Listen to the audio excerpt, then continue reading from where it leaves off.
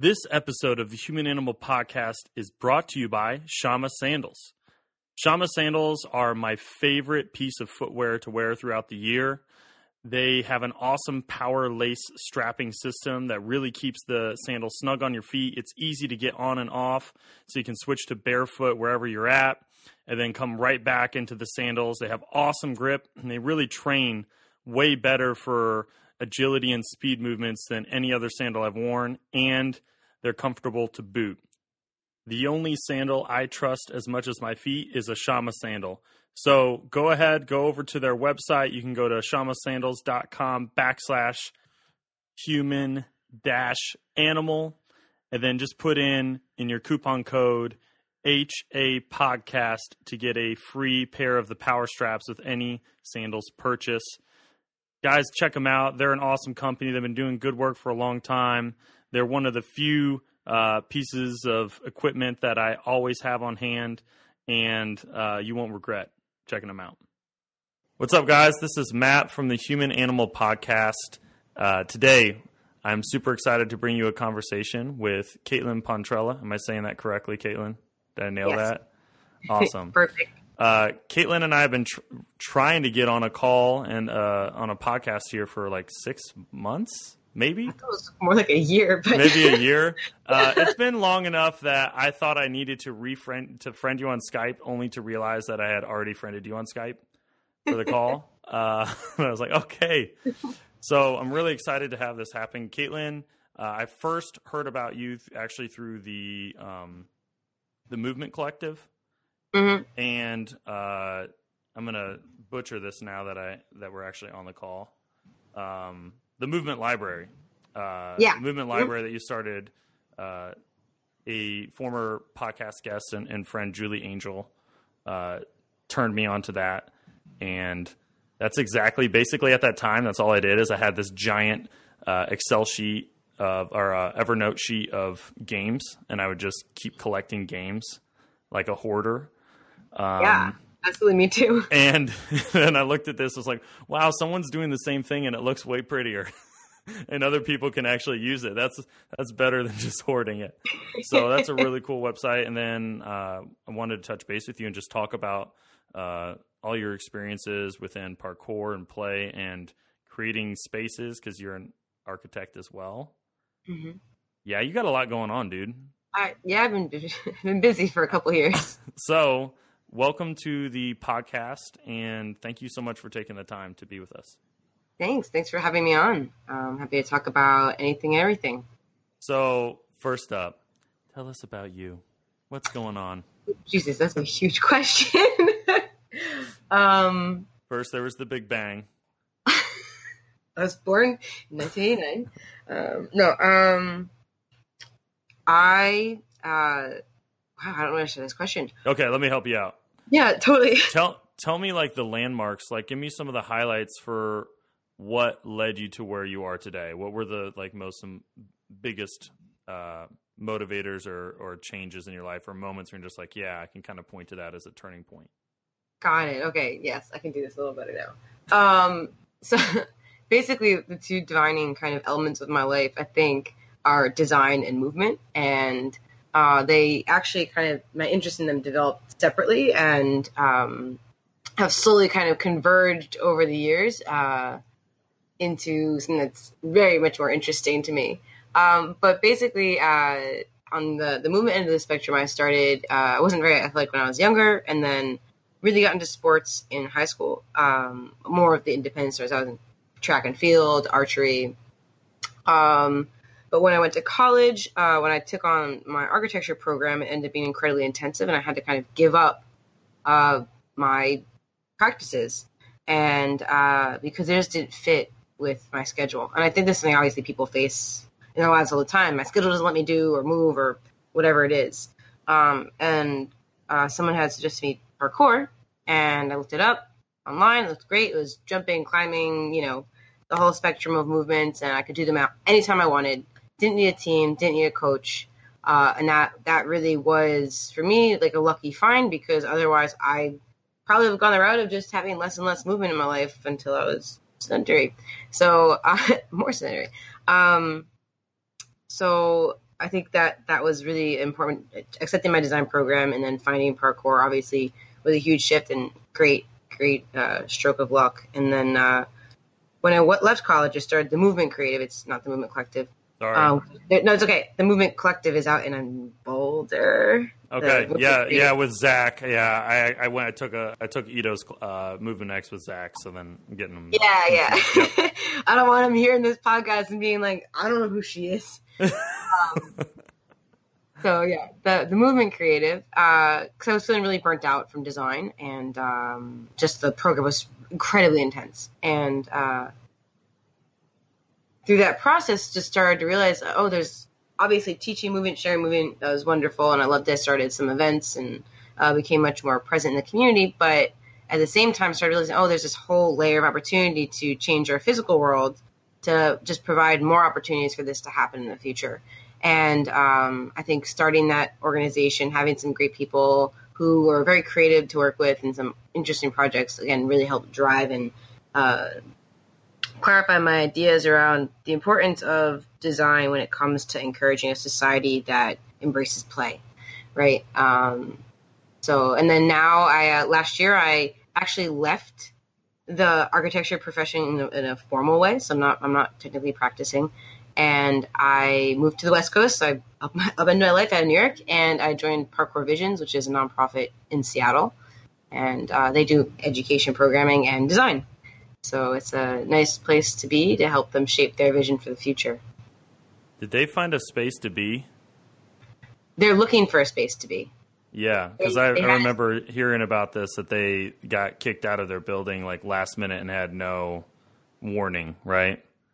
Yeah, they definitely were struggling last year. There's a bunch of things going on with the city needing to do renovations. So yeah, it didn't work out. But it's also, I think we can frame it in a really positive way. This is an opportunity for the organization to step back and evaluate what they really care about and what we want to focus on in the future, and how to actually serve and bring movement to what I think is the most important populations, underserved populations with lack of access, low income. Because one thing that I really love about parkour is the fact that, again, you don't need to have money, so you don't need to have access. You don't have to get somewhere. Like, you can just literally walk out your front door. You don't need equipment. You don't need to have ability. It's again accessible at all ages and all skill levels. And I think it was really important, especially for kids. And I was saying this last night to somebody, but basically you can't age up or get cut. Like, I remember in 8th grade getting cut from the basketball team, and that ended my basketball time. That was it. Never played again. And then when I left high school, I never participated in track and field or tennis again. I mean, I'll play from time to time, casually, but if people play soccer or other team sports, it's a lot harder to access that once you leave the formal school system. And so you age up, you age out, or you get cut from the team. And, parkour is lifetime. It's a lifetime sport that you don't need money to do, and you don't need to go anywhere to do it, which is, wow, that's like cool. Yeah.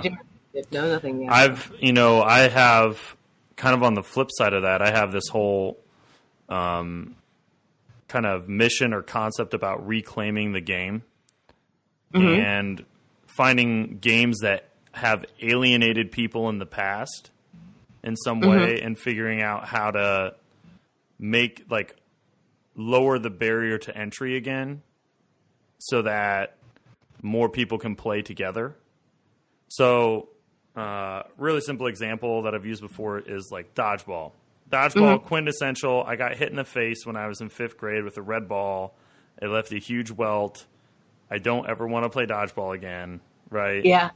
So there are a couple ways I try to tackle it. Like there's rhino skin dodgeballs that are foam, that if you get hit in the face, it's not a kill shot. Yeah. And then turning it from a finite game to an infinite game where everyone's always participating. So we do zombie a lot, where like one person's the zombie lord, and if you get tagged, you become their minion, and then you're throwing. So you're either dodging or throwing at any time, and then you just play until it's one-sided again, where everyone's a zombie and there's only one human, and then you roll reverse and just keep going so it never ends. Right. And I've found that, people don't really like to play games where they can't participate. It's weird. It's weird. Yeah. What a weird thing. We started a new game. Oh, I get to sit down for 15 minutes again? Wow.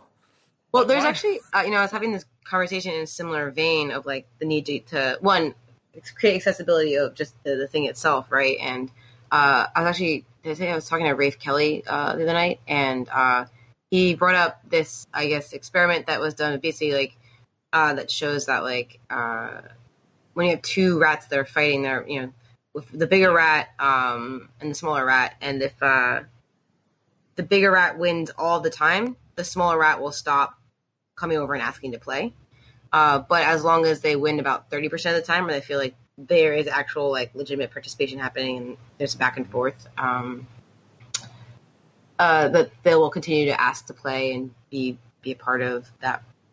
So I think it's like somewhat speaks to, I know that it's kind of that goes to something a little different, but also this idea that like participation also needs to be meaningful, and we have to feel like we actually can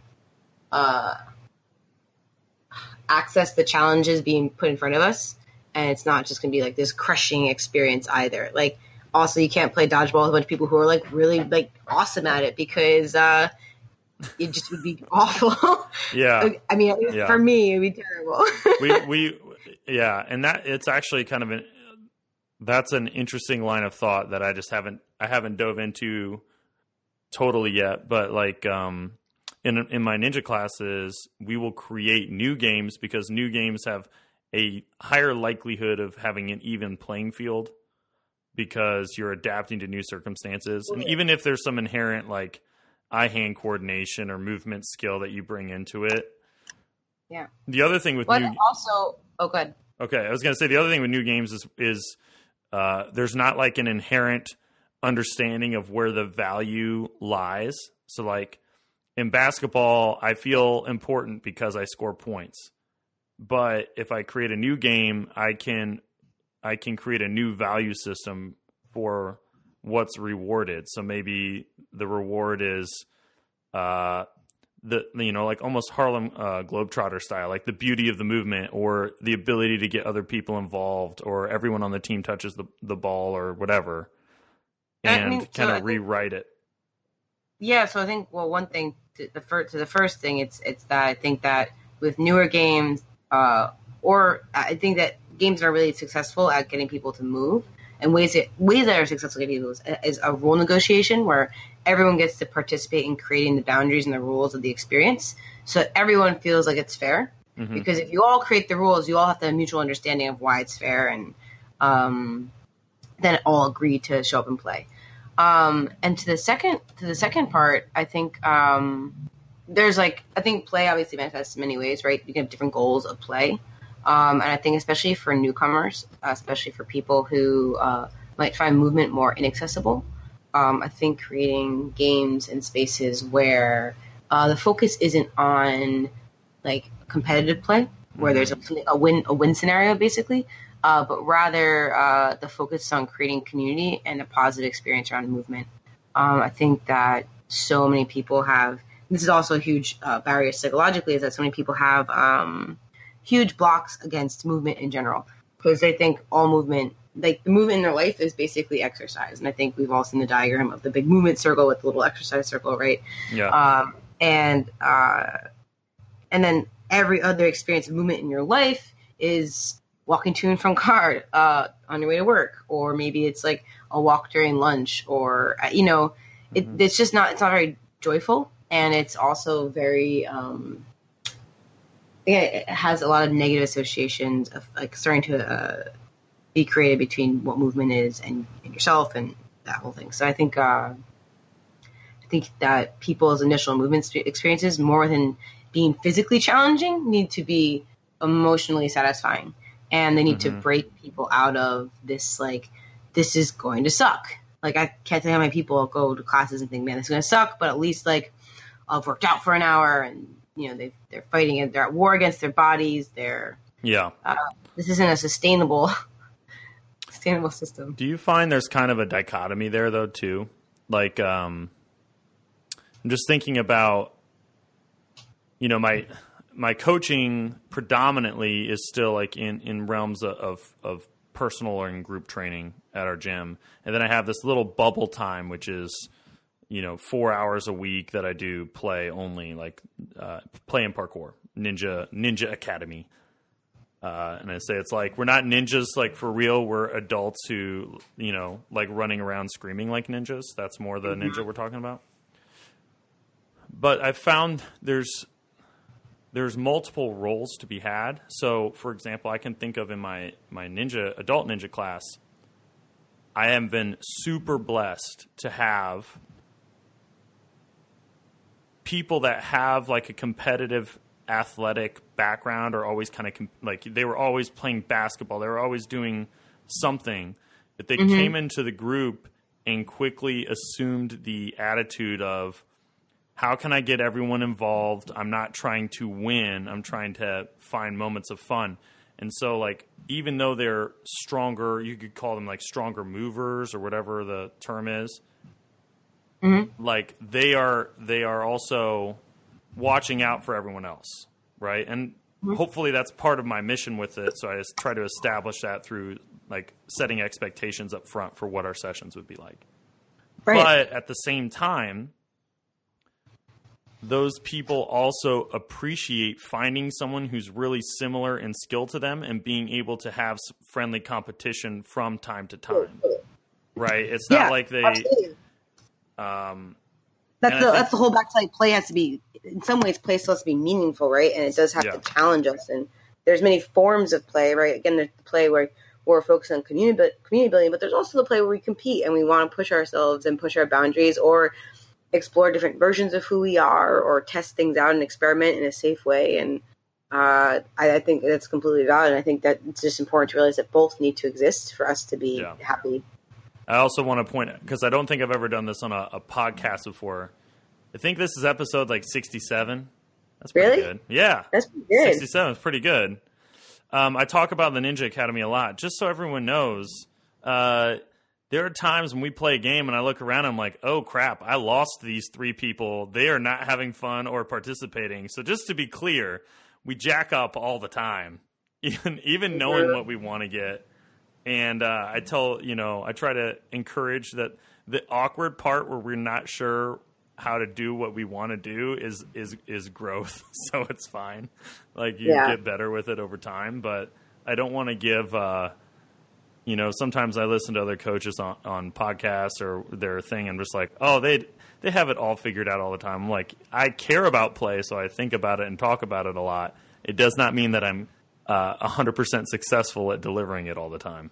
Yeah. And I think that's great to say too, because also I think that, we all need to learn this together. I think what play is in general is a tool for learning, and very much about like social and emotional skills, right? And as like the person leading play or leading your sessions, having that level of honesty with the people, your participants. Again, I think we all grow up in very formalized societies. Hierarchical societies where we default to authority. We follow a system. We're conditioned to behave in a very certain way, or even our value system is often dictated by the place we lived up in. Like, I was conditioned to believe that like success looks like a house, a husband, college degree. College degree. Well, there was never an option. I could never not go to college. It wasn't even like something I didn't have the choice. Like, and when I say I didn't have the choice, I actually did not feel like there was no other choice. Yeah, it wasn't even on my radar that was a possibility. And I don't think that's sometimes hard for people to grasp, because they think like, oh, you should make your own decisions. Like, no, like you don't understand. Like, if I didn't do that, I would like be a failure. I would never be able to do anything in my life. I would live with my parents until I'm 50 and blah, blah, blah. It's like, so the narrative is so incredibly strong that it is to a degree brainwashing. And I think that play, it's unstructured, right? Okay. it's self-defining. So every time you play, there might be a new hierarchy, new people in control, new sets of rules, new definitions of success. And then you get to be a participant in that. And I think that is scary to a lot of people, or they don't know how to really engage with it meaningfully, especially at the start. And I think as the leader, being able to communicate, hey, like, this is also an experiment for me. I'm trying to facilitate this because I've done this a little bit more. But like, if this isn't working for you, you also need to speak up too. We all need to participate. That's a big spiel I tend to give at the start of my classes is like, listen, we create this together. And I'm going to do what I think works and has worked in the past. But if it's not working for you, I need to know. And I can change things. I have my big bag of tricks over here and like tons of things I can pull out and you try to make work that makes everyone happy and everyone gets what they need. I think that's bringing people onto the process and making them realize like, you're one of us now. It's not me from the top leading you, because that's very different too. Yeah. I've always liked, Ito saying like, don't walk behind me, walk beside me. Exactly. Yeah, that kind of mindset. Well, I think it's also that mindset's like if you're following, you're not necessarily looking. And this is not. This is probably get some flack for this, but basically, I feel like if you're following someone, you're creating less and you're contributing less, and you are less willing to make decisions, less willing to take risks. You're deferring decisions to other people. But in movement and play, I think it's really important we take control of our journeys, listen to our bodies, and find the path that's the right fit for us, which means we cannot follow someone else. We can learn from others, pick up tools and become more complex in our own practice. But ultimately, the day we have to create our own. Do you think that's a process though, to taking on that mantle of I'm thinking about specific people I've worked with in the past where I feel like if I had told them that this is the ball's in your court, this is your journey and where do you want to go with it? They would be paralyzed by like the overwhelming choice. Right. And almost like having some constraints or some ideas to start with helps them. Like I give them you know what I mean? Like you need time to if you're totally paralyzed by it to bring it back in. I'm not at all. I hope what I said isn't at odds with that. I think any beginner, especially if it's a new set of skills, and again, if you don't play very often or you're not exposed to unstructured experiences, I think that you need to start somewhere that's a little more familiar, like classes, things that are more familiar. Like I think it's incredibly difficult for newcomers, for example, to just go out and like if you put a bunch of adults in rooms and play, they wouldn't know what the hell to do. Yeah. And I think people coming out to like a parkour jam, which is like an open training time where people just come out and all move together and do their own things. If you bring a brand new person there, they often feel overwhelmed and they don't know what to do because it doesn't make sense to them. They don't understand the rules. They don't have the skills. So I think that giving structure at first is important, but a part of instruction and a part of being a leader, that's kind of what I was saying, is it's not that you can't lead, it's not that you can't facilitate and you can't give people tools, because people need tools to start before they can build and decide which ones are best for them.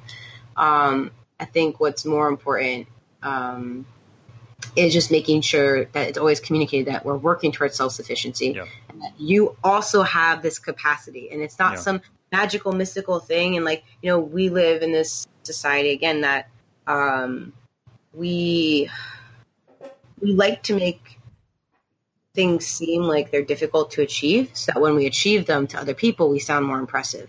And we like to kind of take sets of knowledge, sets of experiences, and place them on a pedestal and say, hey, these things are up here reserved for the elite or the special, or those who achieve. Like, and it's just like, no, like, we all get to do this.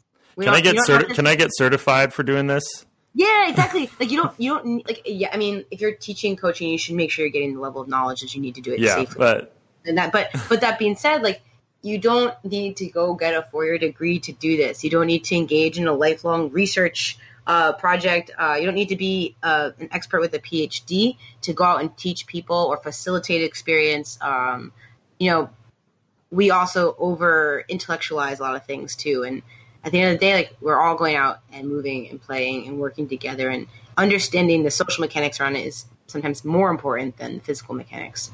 And all right, you've already hit like 17 different things I'm trying to backtrack and think about. Oh man, I knew this was going to be a doozy. I knew it was. Yeah. I can talk a lot about play. I do a lot of things. So can I go to a couple of different places with this? Yeah, you can just jump around. So one thing I thought about is you said, put a group of adults in a room and say play, and it's kind of like eventually, if it works at all, someone kind of like starts with an idea and then other people jump in, right? I was wondering if, since I really want to touch on the design element, since I know that's an area of experience for you. Sure. Not having, owned my own parkour gym, or really we don't have a big parkour gym in our area. Mm-hmm. When you bring new people to a parkour gym, is it, you said they were overwhelmed. Do you think it's easier for them to engage on some level because the space yes. elicits more? It creates constraints that like an open field might not. Totally. Well, I think that kind of hits to why. And for one, I should say that it's actually really big. Like, I'm personally like have some mixed feelings on gym spaces, but for a long time I really struggled with them existing. I didn't specifically in the realm of parkour. I didn't like it too much just because I just felt like there was a psychological element missing when you learned only in a gym. And also this kind of like this level of environmental literacy that you just never get. And the vision shift takes a lot longer. Like responding to changing conditions, new spaces, adapting to that aspect is taken away. Is that the part you're talking about in the gym, or is it the fear aspect? Is it somewhat? I think it's for me, the kind of psychological shift is, your understanding of yourself in your world. So, and your understanding of the world. So when you are training parkour outside and you're actually interacting with your everyday objects and you're changing what they are radically, it's like this bench for the last 30 years of my life was only something I sat on for the most part. Right. But now it's this thing I can play with. And that is actually, despite being very small, a radical shift of mind.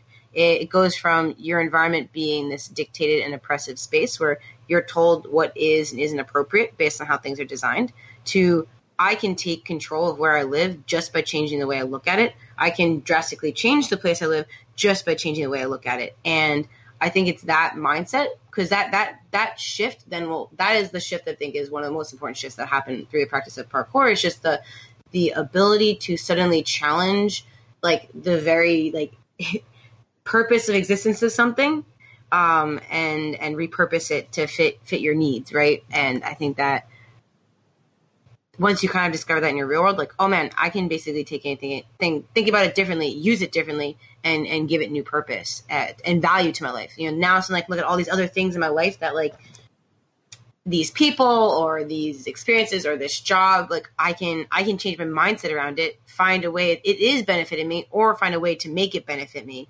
And I just think it's like that kind of psychological shift takes a lot longer in the gym, because also like when you come to a gym, you tend to like, I should preface by saying I think that the gym is a very useful tool for a lot of people who grow up in, like I said, very conditioned lives where you're used to systems, you're used to structure. You need an environment where you feel safe enough to explore. Like there's not you need to limit what challenge you're facing. If you face a physical, emotional, and mental and social challenge every time you show up to work out, and to move, you will probably stop showing up, because it's, wow, that's so much bandwidth to be using up on just an hour of your day. But like, if I can limit what what I'm experiencing to like, okay, today I'm physically challenging myself at the gym, or I'm going to go outside tomorrow and emotionally challenge or mentally challenge myself. Like, but I think that the gym creates a safe space where people can focus on, again, potentially having just a positive experience with movement in a safer space, or a psychologically safer space, because, the idea of the outdoors being dangerous has been a thing that has been perpetuated in all levels of society, from, rape culture to whatever. But like, yeah, you have like the double-edged sword of creating a safe, separate space. Yeah. So I think it's, again, I think the problem I always struggle with gym is actually just the failure to create the pipeline back to the outdoors. Like they would create the gym and then not build a supplementary and complementary and equally invested in program to get people outdoors. And, yes, change the way you think about your body, but also it's really important you change the way you think about your world. It's not dangerous. It's not going to hurt you. Like, you can go out there and touch things and you're not going to die. Like it's I'm allergic to sunlight, so I might actually die. Wow. The nighttime is great. Moonlight too? Vampire. No, I could do moonlight. Good. That's great. At least you're not a werewolf. Okay. You know what? Your story about changing what something means reminds me actually of like one of my son's favorite children's books, which is like, It's Not a Box. And basically this kid is given a cardboard box. And he's like, this isn't a box. This is a pirate ship. And they're like, no, it's a box. And it's like, no, it's a rocket ship. No, it's my skyscraper I'm balancing on. And just like the limitless kind of potential of a single thing. And I think that really gets, I don't want to say like beaten out of us, but basically like this ability, like this kind of mental, what's the word? Not resiliency. Like it's like elasticity, like this ability to like, So like that, I think that becomes, it becomes less and less as you get older because also there's less opportunities to practice it. I think it's just like, as in your school where you have very specific tasks, you're not allowed to change the terms of what success are. They're telling you what it is. You're not allowed to set parameters necessarily all the time. And there's some great schools doing new things and rethinking what education should be. But, the education system alone is a tool to crush creativity, ultimately. All my family are teachers, and they'll probably listen to me like, Kaylin, what did you just say? But the system as a whole, I think, ends up being, again, with lots of the standardized testing. Well, we talk so much about social conditioning, and we pick so much up about how we should feel about from the actions of other people around us and the emotional states of other people around us, right? Mm-hmm. So the longer you're in quote unquote society as is, I think the harder and harder it is to break away from those things unless you start surrounding yourself with people who think differently, and then it can have the opposite effect. Right now, other people's mental flexibility can change your own. Well, I think once you start meeting new people, the first step that really needs to happen to make this kind of radical change is to figure out what way you've been conditioned to behave in your life, right? Why did I make these decisions? Were these my decisions, or were these like society's decisions that I've kind of internalized? And I can talk from my perspective. I was raised upper middle class, and but that's a very limited perspective. But even, in low income communities, you have kids joining gangs, and, you talk to them about why they did this. And like, it's very obvious as an outsider, like, why would you ever do that? Like, this doesn't make any sense. But to them, they see those spaces, like these groups as like, oh, like they're safe, they're not bullied, like they have power and control, and I want power and control. And you begin to think that that's the only route or path available to you for that. And I think, once you start to realize there are other paths and ways to take control of your life, and you're able to, again, make a conscious decision what path you want to take. I think conditioning is only really bad because it prevents us from thinking through the decisions we're making, and we make them because we default to them. So how do we design our spaces to be less conditioned? That's a great question. Well, I think this is a design challenge. Actually, this is a design thesis. Basically, I think the way I understand it at the moment, I actually think, so I believe that what we need to do more than anything, more than design something new or physical, is actually pretty simple. It's just invite people to play. And I don't mean like, because the thing is, you can go into a space and drop a playground in, and people won't interact with it because it's not, they've been taught already so deeply that that's not for them. So one thing I like to explain to people is in New York City, for example, when you turn 13, you are not technically allowed on playgrounds anymore. You need to be accompanied by a child. So playgrounds are for kids who are 12 and under. And there are no spaces then created or offered meaningfully, at least by the city, for teens and adults or seniors, for that matter. So you're taught right away from a young age that play is for kids. One, that kind of joyful expression is just reserved for a very specific branch of society, and two, that there are repercussions for play. Like you get like the small phrases start to infect your everyday life, like quit playing around, get back to work, stop jumping on that, quit climbing around, like whatever it is. Like there's all these like little things people are telling you all the time to stop moving, stop fidgeting, stop whatever, right? Like, and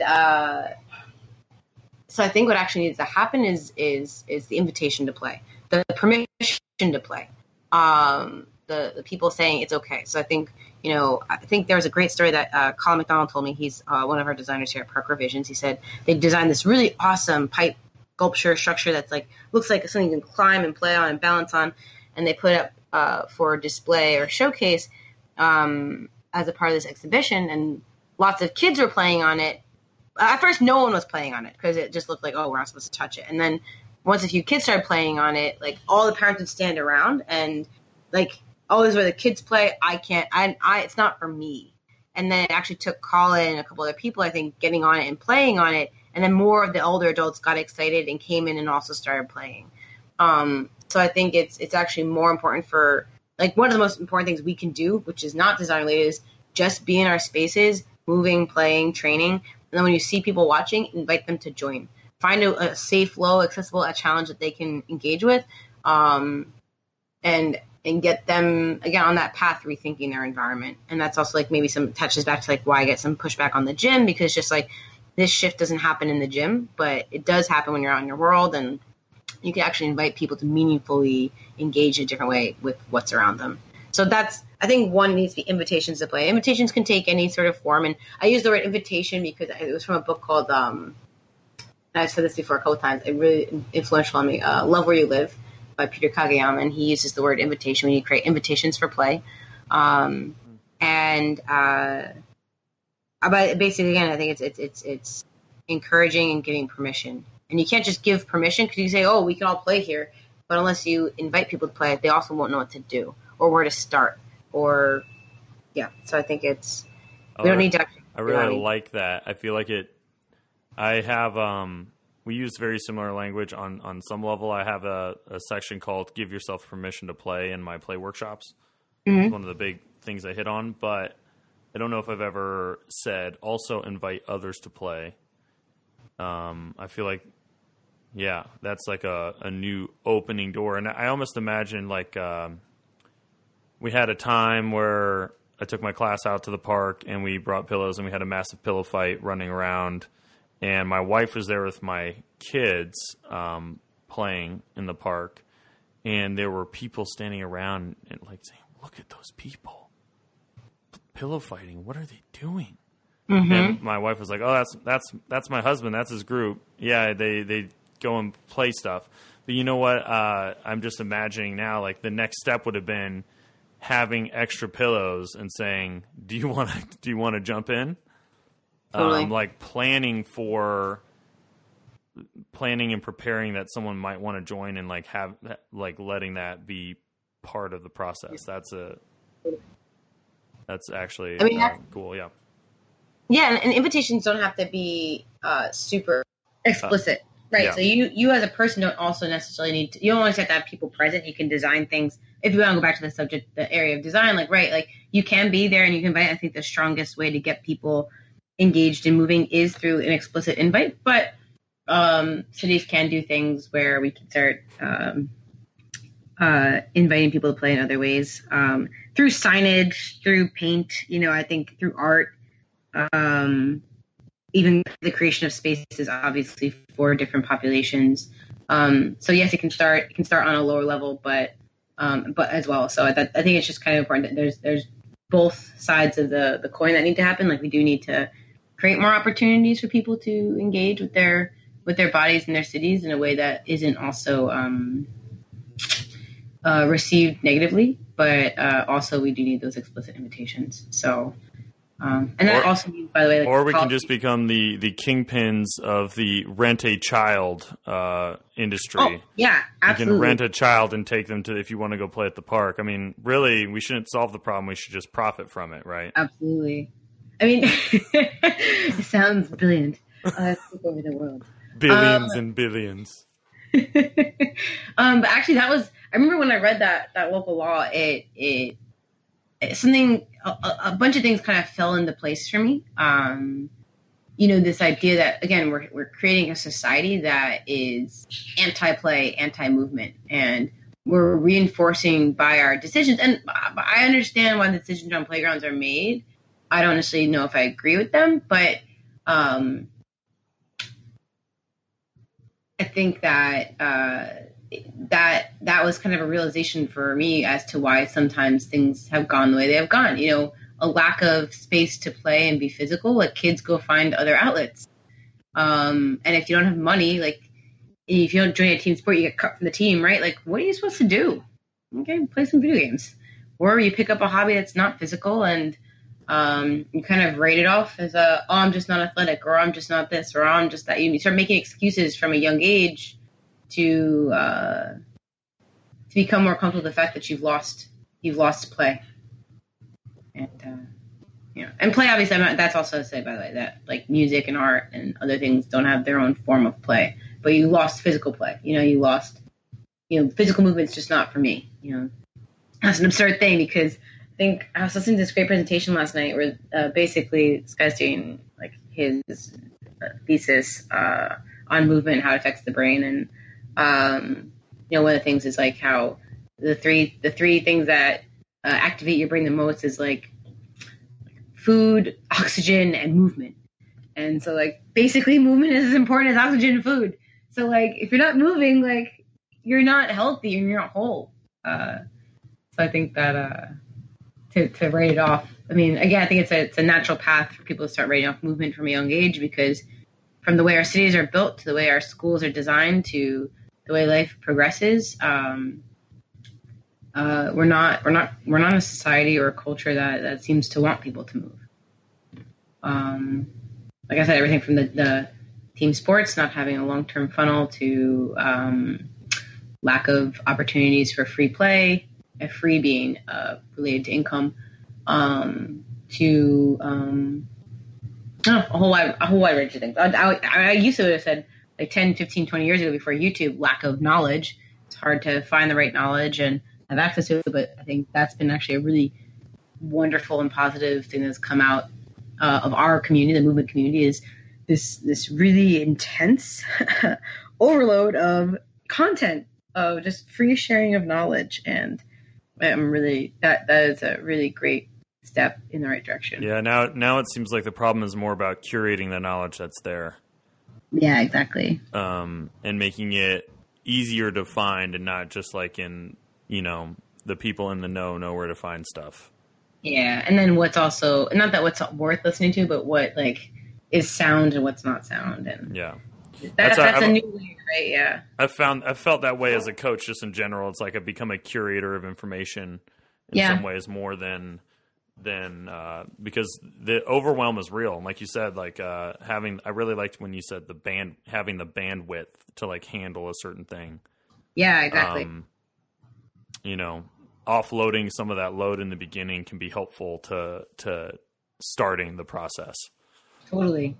Yeah, I think that's something I look at whenever I look at taking on new tasks and projects, is what's this taking from me? Like, is it going to take physical energy, emotional energy, social energy, creative energy?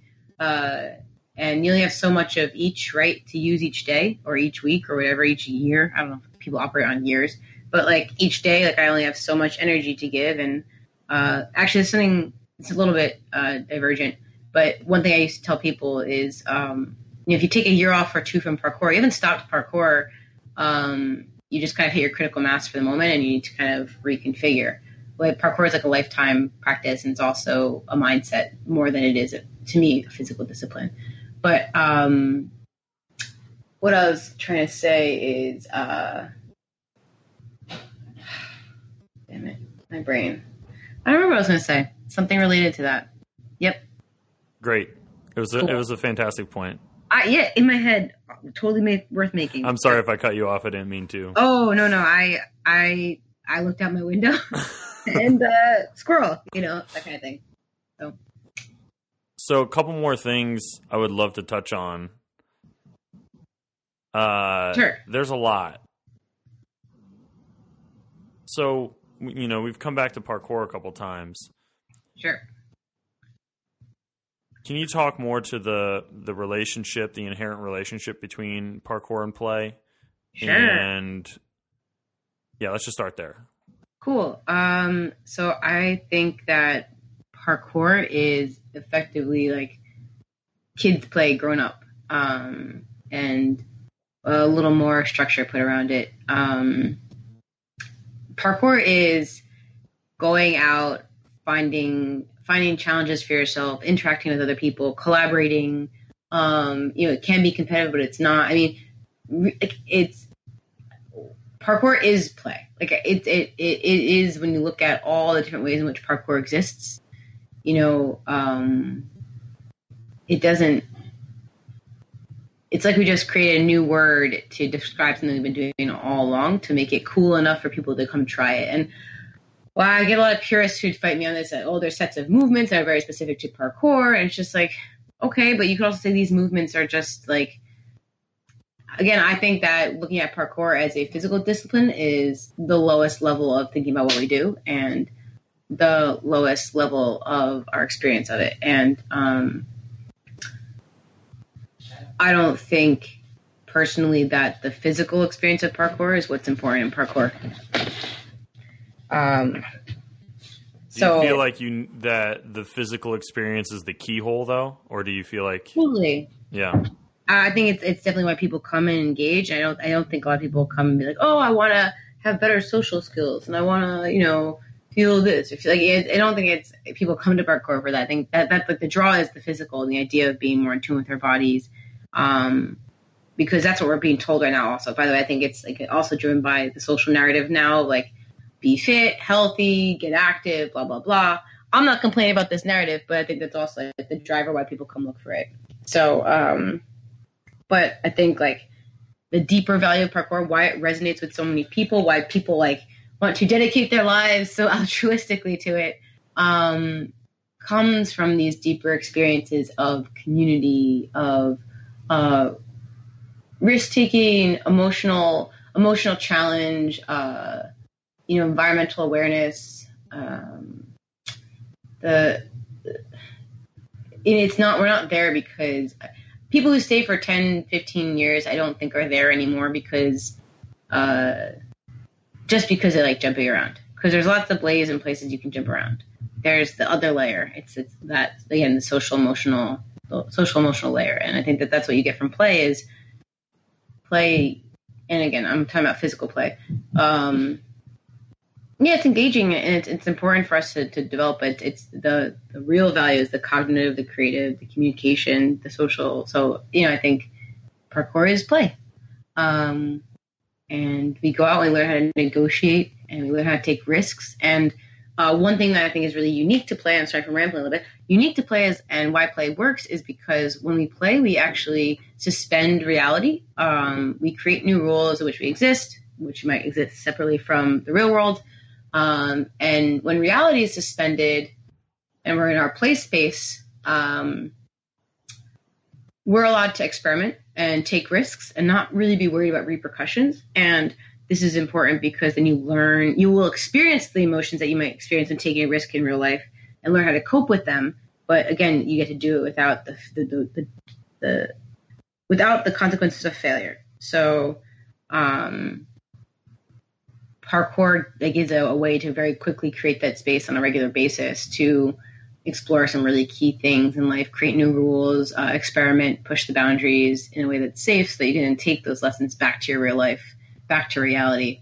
I shouldn't say real life, back to reality, and be more effective as a human being, showing up for yourself, for other people, being more authentic. Yeah. It's interesting that you're bringing this up because this is a kind of an intense discussion going on in my workspace right now, which is I feel very strongly that movement is the gateway into these other deeper things, very much like what you're saying, that are what truly have changed my life or benefited my life, right? Mm-hmm.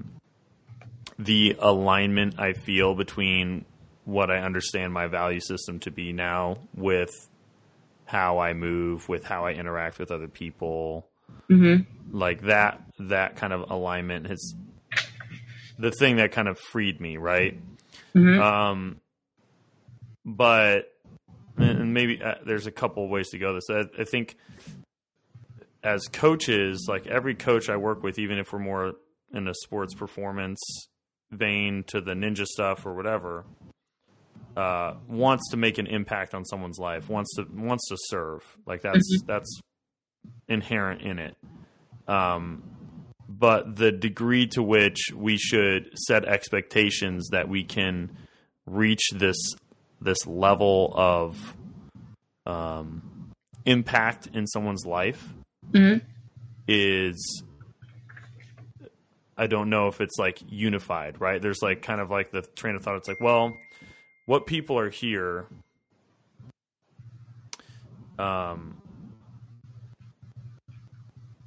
when people are here, our job is to train them physically and to help them develop discipline and like a good mindset. But we can't track this total self-recognition shift. So that shouldn't be like what we're aiming for. Because how can we say we were successful or not is like some of the argument I'm getting. I don't know if that's what you're trying to speak to. One, I think like systems of, this is going back to like the idea of conditioning and living in a systemic world systemized world where like we're told all the time externally, like everything is extrinsically motivated, right? We're constantly told by others what success is and is not. And it's hard for us to measure people who only exist in this world, which is the vast majority. It's hard for us to tell for ourselves when we've been successful or to feel the necessary kind of emotion to continue with a practice if we don't have a tool to understand our success or our progress. So I think like, I don't know if that's what you're speaking to, but like as a coach, it's important for us to, especially for people coming from these places and are new to movement and don't have their own rich and intrinsically driven system of values, we have to help create a value system. We also have to provide a way for them to feel validation that this was a good idea and that they are progressing in the meantime. So like one, like measuring the physical is the easiest way, right? It's the easiest way progressing. Look, you can jump farther than yesterday. Look, you can hold 10 seconds longer. And I don't think there's anything wrong in that. I think that's a great place to start for some people because it is incredibly motivating. And the need for physical improvement is definitely a driver for a lot of people walk through the door.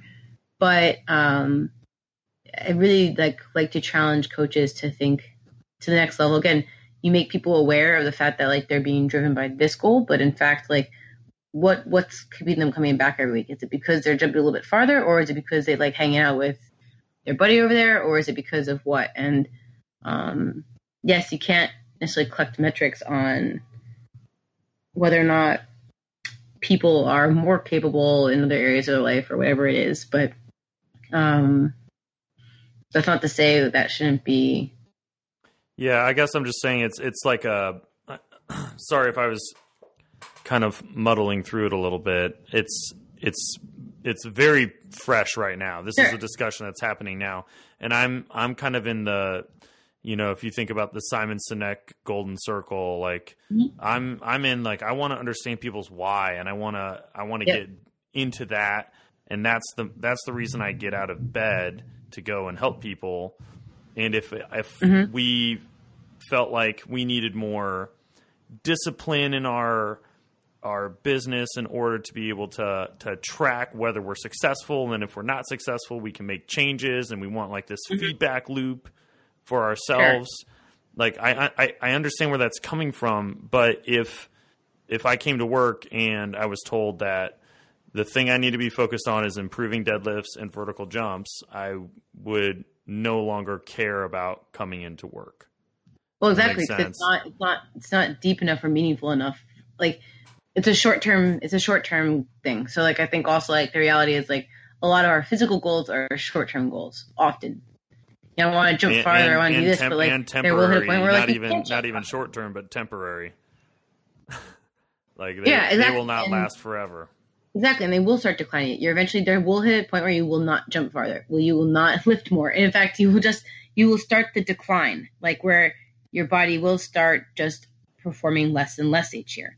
That is an inevitable reality, I think, for all of us that live to the end of the extent of our life, right? Yeah, exactly. So, I think we have some subconscious understanding of this, right, as humans at all ages, and that's why I think what drives people to come back and what drives people to invest more heavily is not necessarily the physical component. It's the emotional, the social, the larger experience. When we talk to people, I love asking people why do they care about parkour? And like some people are like, oh, freedom, and they give me like the flaws. Like, no, like let's really look at what that means. Like it's never, but they never say could. Like very few, I shouldn't say they never. Very few people say, well, I just like jumping on things, and they can't get past that. It's like, why do you like it? How does it make you feel? Okay, let's talk about how you feel. So you feel powerful, in control, like you could do anything, like you understand your capabilities and your limits. And I think that's kind of like the value to what we do. It's like people discover what their capabilities and limits are, and they feel that feels rewarding, and then they're able to make better decisions in their life. You know, there's this deeper practice around it that keeps and attracts and keeps people. Because otherwise, like, you know, it's just it's otherwise very shallow. So I think, I don't know if that at all answers or rambles. I don't know what the question was exactly, but no, I was explaining kind of a situation. I think ultimately if there is a question out of it, rather than me just like kind of sharing how that resonated with me, because that's a kind of a pressure point in my workspace right now. Just kind of identifying that. And I think ultimately having the conversation puts us in a good space, because it forces us to really look at what we value. And we're like in the process of actually defining our value system over again. And what we define as success.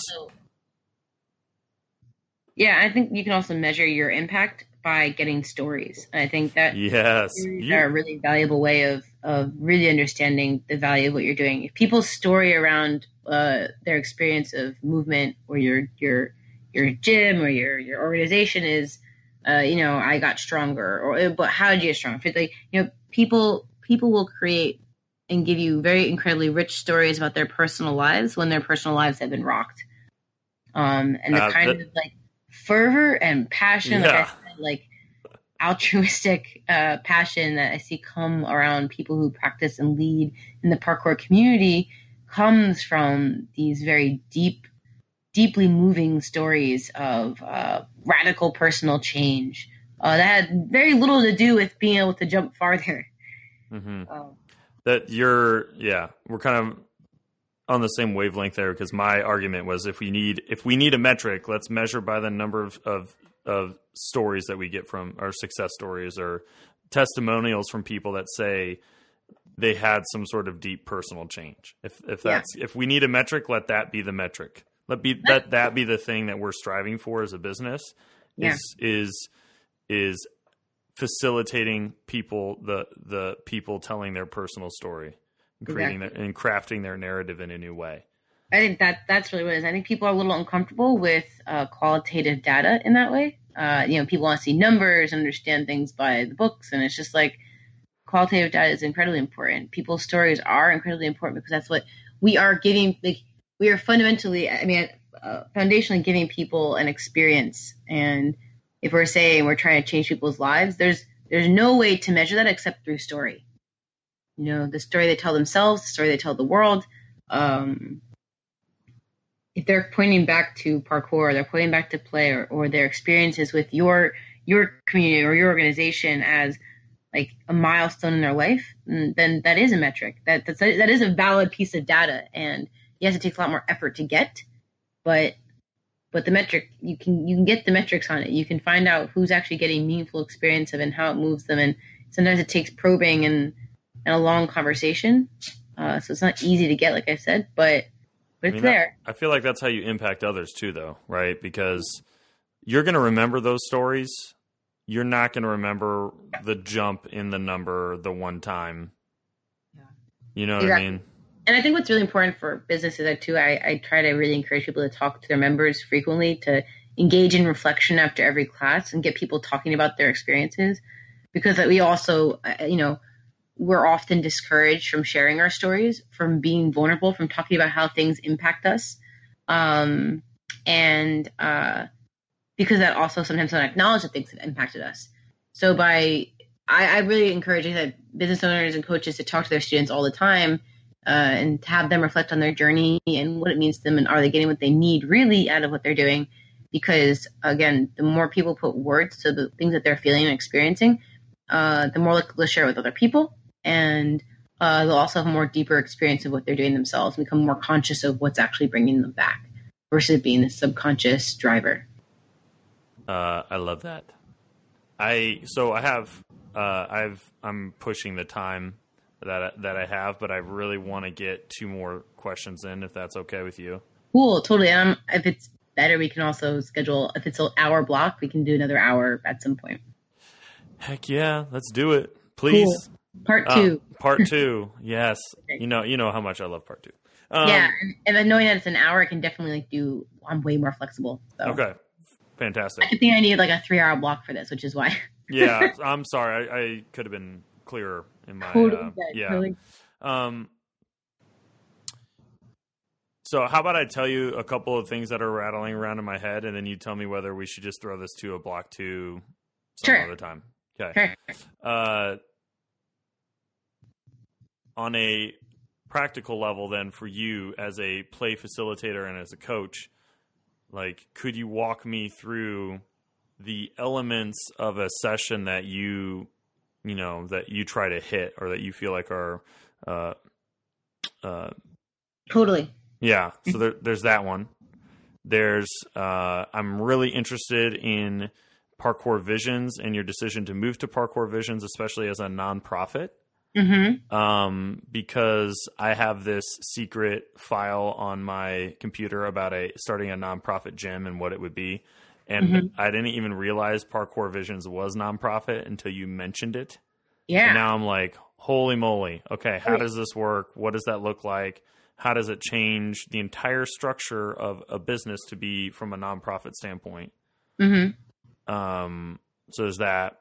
I'm really interested in the art of retreat, and I think you and I talked briefly before about the difference between kind of movement and stillness, and how those things go together. And I think what you touched on with reflection there.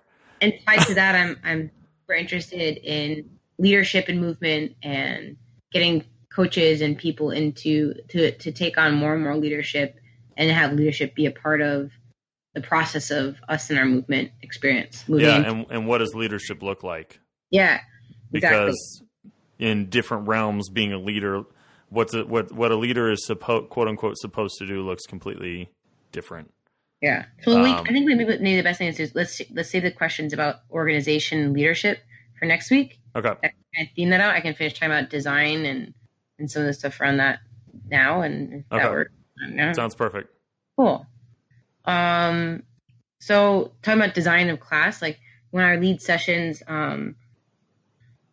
I like to create, and I'm doing this right now with Parkour Visions as well, as I would like to create value-based classes, not block-based classes. So what are the values I'm trying to communicate through all of my experience, through all the time that I have people, and then how do I make meaningful decisions around those values? So in any class that I make, I'm always trying to create a sense of community. I want people to be having fun. I want them to feel challenged, and I want them to feel empowered, and that they have control over their experience. All of my classes, like starting and finishing in a circle, people say their names, and we start with a question that gets people talking about why they showed up and how they feel today. And we finish with a question reflecting on what just happened. and how they feel now, and something they want to work on to the future. So creating this, expanding the time beyond and getting people to think outside of this just being confined to the classroom. But during my classes, I really, like, as you mentioned, I love game-based learning. I think it's really engaging. It also, when you do things that are game-based, people get to participate in the rulemaking. They get to negotiate their conditions for success, and it's a lot more engaging and I think fulfilling as an experience. So even like in the warm-up, I always love having people partner up because that encourages community, social interaction. And also, by the way, whenever you do partner games, always have people introduce themselves and answer a question about, like, say who you are and what your favorite food is, and like have something kind of silly that's creates a personal connection really fast before they go off and move. But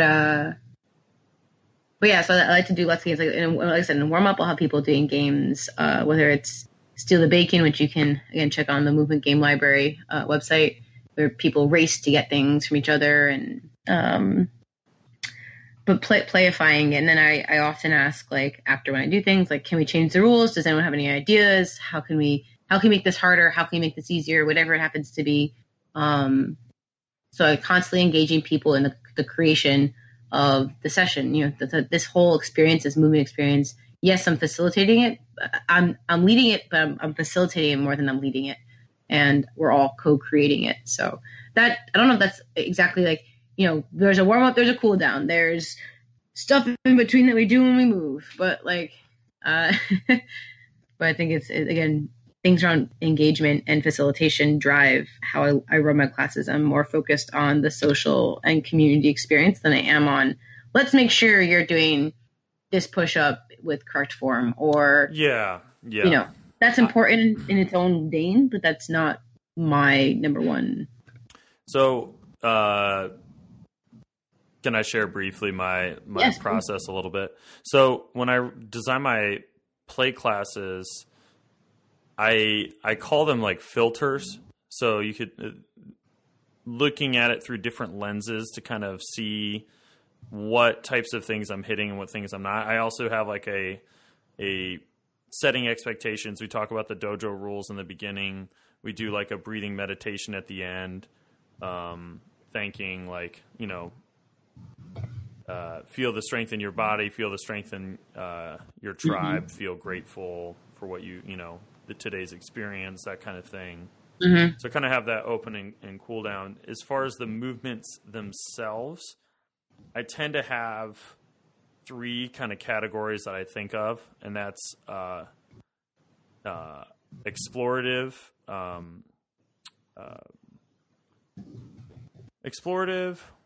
cooperative, and kind of creative. And the way I think about it is explorative is things that you're kind of doing yourself within a space. That, to me, like parkour or movement skills can be kind of explorative, or like movement flow is kind of explorative because you're kind of exploring yourself in your own space and your own interaction with a space. Mm-hmm. And then partner stuff, like you're talking about, is much more about the dynamics between the two people and finding that kind of constantly changing teacher-student relationship that's very flexible and goes back and forth. And then you have the creative stuff is like the big games where we're trying to figure out how to get everyone involved and use everybody's input. So those are kind of like the 3 levels. And it's really just from, 1 person to 2 to 3 people to the entire group, and kind of melding and going in and out of those 3 phases throughout. Yeah. Well, I think, just to quickly tag on that, I think creativity is actually incredibly difficult for new students. Like if you, creativity as in like, create this line of movements and then share it and refine it, like the game add-on. I don't know if you're playing. And that's I think add-on. Do you know what add-on is? Yes, we play it quite a bit. So basically it's like when one person does a movement, then the next person adds to that and they build a line together. So I actually think this is like one of the worst beginner games of all time, and people always use it with beginners. And the reason is it's when you have very few tools and very few skills and you come to movement for the very first time and you're now asked to create in front of a group of your peers, you're setting someone up for failure or a very stressful experience, very high in stress. So like the way I approach creativity is, yeah, like some of all my games create space for more and more creativity on the personal level, but I can give them, again, parameters in which they can be creative that are a little more familiar. Like I said, being creative about the rules. Everyone can sit and talk about rules pretty safely. Or again, conditions of success. I guess my creativity usually is like like I'll say, hey, either I give them a choice of, like, hey, do any of these things sound fun? And if we have like movement towards a group, or if I'm saying, hey guys, let's play this game that we really enjoyed last time. Did anyone think of some ways that might be interesting to add? Or I'll go up to, if someone's shy or more new, I'll go up to them personally and be like, hey, like, what would make this more fun for you? So just kind of inviting input, I guess. Exactly. Yeah. Feedback. And feedback. And often it changes just instinctively on its own. If it doesn't work for the group, the group will meld it. Now, it helps too that like the group I've been working with has been together for years at this point. So there's a kind of comfort level, and there's still people growing, but people kind of know the notes I'm going to hit. But that's creating culture, though. I mean, like, consistently, having that creates culture. It makes it easier to bring new people in, honestly, because then there's an expectation. You doing like pop-up classes seems like a totally different experience, because when I go in and teach, or do like a talk that's 20 minutes in a brand new group, and they're like, give us some play stuff. You're like, you have to establish culture so quickly. Exactly. Within that group, or you lose it, Yeah. That's or you set totally if you're not conscious about it, you set the wrong thing. And I think that I think why I focus so much on feedback and co-creation is because, as I was saying earlier, ultimately I want people to move towards self-sufficiency. I want them to take responsibility for their experience. Like, you can't show up to class and say that was a shitty class. Like, nope, that's on you. Like, okay, it's partly on me too. I should make sure my classes are fun, but you're responsible for your experience. Like, you need to take control of your practice, and you're not always going to be in a space that you're explicitly challenged. So you need to be able to change your space to be challenging, right? Or to make it, or the opposite, where it's too challenging, you need to change your space or your mindset so that you can engage. So from very early on, I want people to feel like they have the power and the responsibility, the authority and the responsibility to. Yeah. They got to take ownership of it, just as you are also taking ownership of it. So my final little question on this then, and then before we punt it to next week, if that works, is how much planning and preparation then goes into these sessions? Because I kind of went through this phase where I was like, all right, first I planned out everything and had more options available than I needed, right? Then I was like, no, free play, I shouldn't be coming in with this map of the things I think that are going to help. And I tried to do that for a little bit, and it was a huge disaster for me personally. Did not work at all. I felt like that actually creating a more free flowing class required more preparation on my end. Do you feel that way? Well, I think it's kind of like teaching in general. Like, when you first do it, I think if you're not being thoughtful or intentional, it's going to get away from you. And again, understanding why you're choosing to do certain things and how to adjust for them is really important. Pre-planning for a class is really important for its success. So I definitely still sit down, lesson plan. I will say we're going to focus on these movements, and I know that I'll also talk about what do I want people to experience, and how. And I always write when I do my lesson plan, how do I measure people? How do I measure my success in the class while I'm doing it? So if I'm playing a game, how do I measan success? If I'm doing an activity, what's success? Is it that everyone gets over this wall, or is it everyone's laughing, or is it that at the end of the class everyone can name someone else's name? I mean, these are all silly metrics, but these are. I do a lot of metric driven, that kind of soft metric driven class design. But yeah, I always lesson plan. I think that you need to be thoughtful and intentional in how you partner things up. You also have to be thoughtful and intentional about who shows up, and be ready to make changes immediately. One thing I talk a lot about is with my coaches is being very considerate towards the use of physical touch. And a lot of people really fight me on this, but there are a lot of people who are very, very uncomfortable with physical touch. They just don't have it in their life. You know, so if you're not in a relationship with someone else, you probably aren't touching people on a day-to-day basis. So touch as a society, we've kind of hypersexualized it and have made it this thing. And so people don't have a very positive experience with touch, and they feel incredibly uncomfortable touching other people because they don't know how to emotionally deal with it. And yeah, I've had people that are definitely not used to touch before. Yeah. And it was kind of a learning process for me, because I would think, okay, touch is really important for them. Let me get them in with their closest, safest friends to do the partner games where there might be some physical contact and it'll be okay. And I had to quickly learn that just because I idealized physical contact in some way, that did not mean, again, people were ready for it, or that it was quote unquote good for them if it wasn't welcome at that time. Yeah, if you have physical touch in your life, you understand the value of it. I can't imagine not having touch in my life. But I also remember the period of time in my life where I didn't want to be touched. I didn't like touching other people because it felt, as a woman, I felt this is like sexualized somehow, and I just, it made me really uncomfortable, and it was very something I had to like reflect on pretty deeply about why it was making me uncomfortable. But realizing that yes, people need it, is the classroom and that social space where they are with strangers where they might be able to say no, the best time to introduce it. Yeah, maybe don't try to fix everything at once. Yeah. Oh, then there's other ways. I mean, there's touch where you're touching people's hands, and there's different levels. I remember like so many classes in parkour, I have people doing partner carries. It's like, wow, that's pretty intense. Yeah, that's a lot of touch. Yeah, that's a lot of touch. But yeah, I'm very intentional. I really like sitting down, planning my classes, thinking about what games I'm using, what they get paired with next. That continues the lesson from the previous game, or how I continue the social relationship. Like I just had you meet someone. Like, how can I deepen that connection with that same person, or how do I make sure you meet someone new? And so I'm very careful and thoughtful about planning my lessons, and I always take time beforehand. But it gets easier the more you do it, because you start to understand, especially you can feel the tone of the room, and like you have like something that you just gravitate towards. Exactly. From previous experience. The more you run a game, the more you try something out you have in your head. Like the first time it's gonna be terrible, probably, because things never happen the way you plan them. The first time you do a new game, or you do a new activity, or attempt some sort of social whatever, but the more you run it, the more you'll refine it. You'll start to look for cues in people on when to shift certain ways.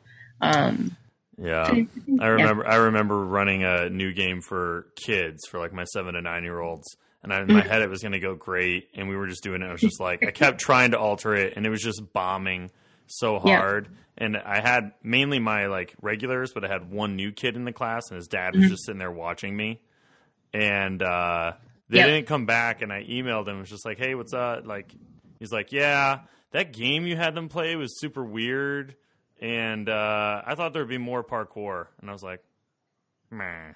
I'm so sorry. I think if things don't feel like they're going, also there's another thing I tell coaches: if it doesn't feel like it's going right, just say that. Like, bring everyone like, hey guys, I don't know how you're feeling, but I'm feeling that this isn't even working out. Does anyone have ideas? Does anyone else feel this way? And if so, like, do you have any ideas to make this more fun? Do you want to just ditch the game entirely? I've definitely done that before. It's like, guys, this isn't working. This is not how I thought it was going to happen. Let's just ditch the game and get on to the next thing.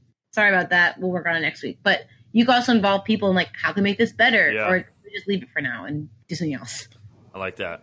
And that makes you more human as a coach, which enables you to fail in front of them and makes them more participated, bought in to this environment and your community. Okay. Yeah. You've given me stuff. I feel like I'm going to be able to level up just like my play coaching for sure. Maybe I'm going to go out on a limb and say if I need to sit and think on some of these things more. I really enjoyed this, Caitlin. This was awesome. Thanks to everyone for listening to this episode of the Human Animal Podcast. It was great having Caitlin on, and I look forward to talking with her again soon. I hope you guys got a lot out of this. For more content of the Human Animal Podcast, check out freefitguy.com. Also, look for Free Fit Guy on Instagram and Facebook. And finally, I have my Playful ebook on sale on unleashthepowerofplay.com. We really appreciate your guys' support. Much love, and see you next time.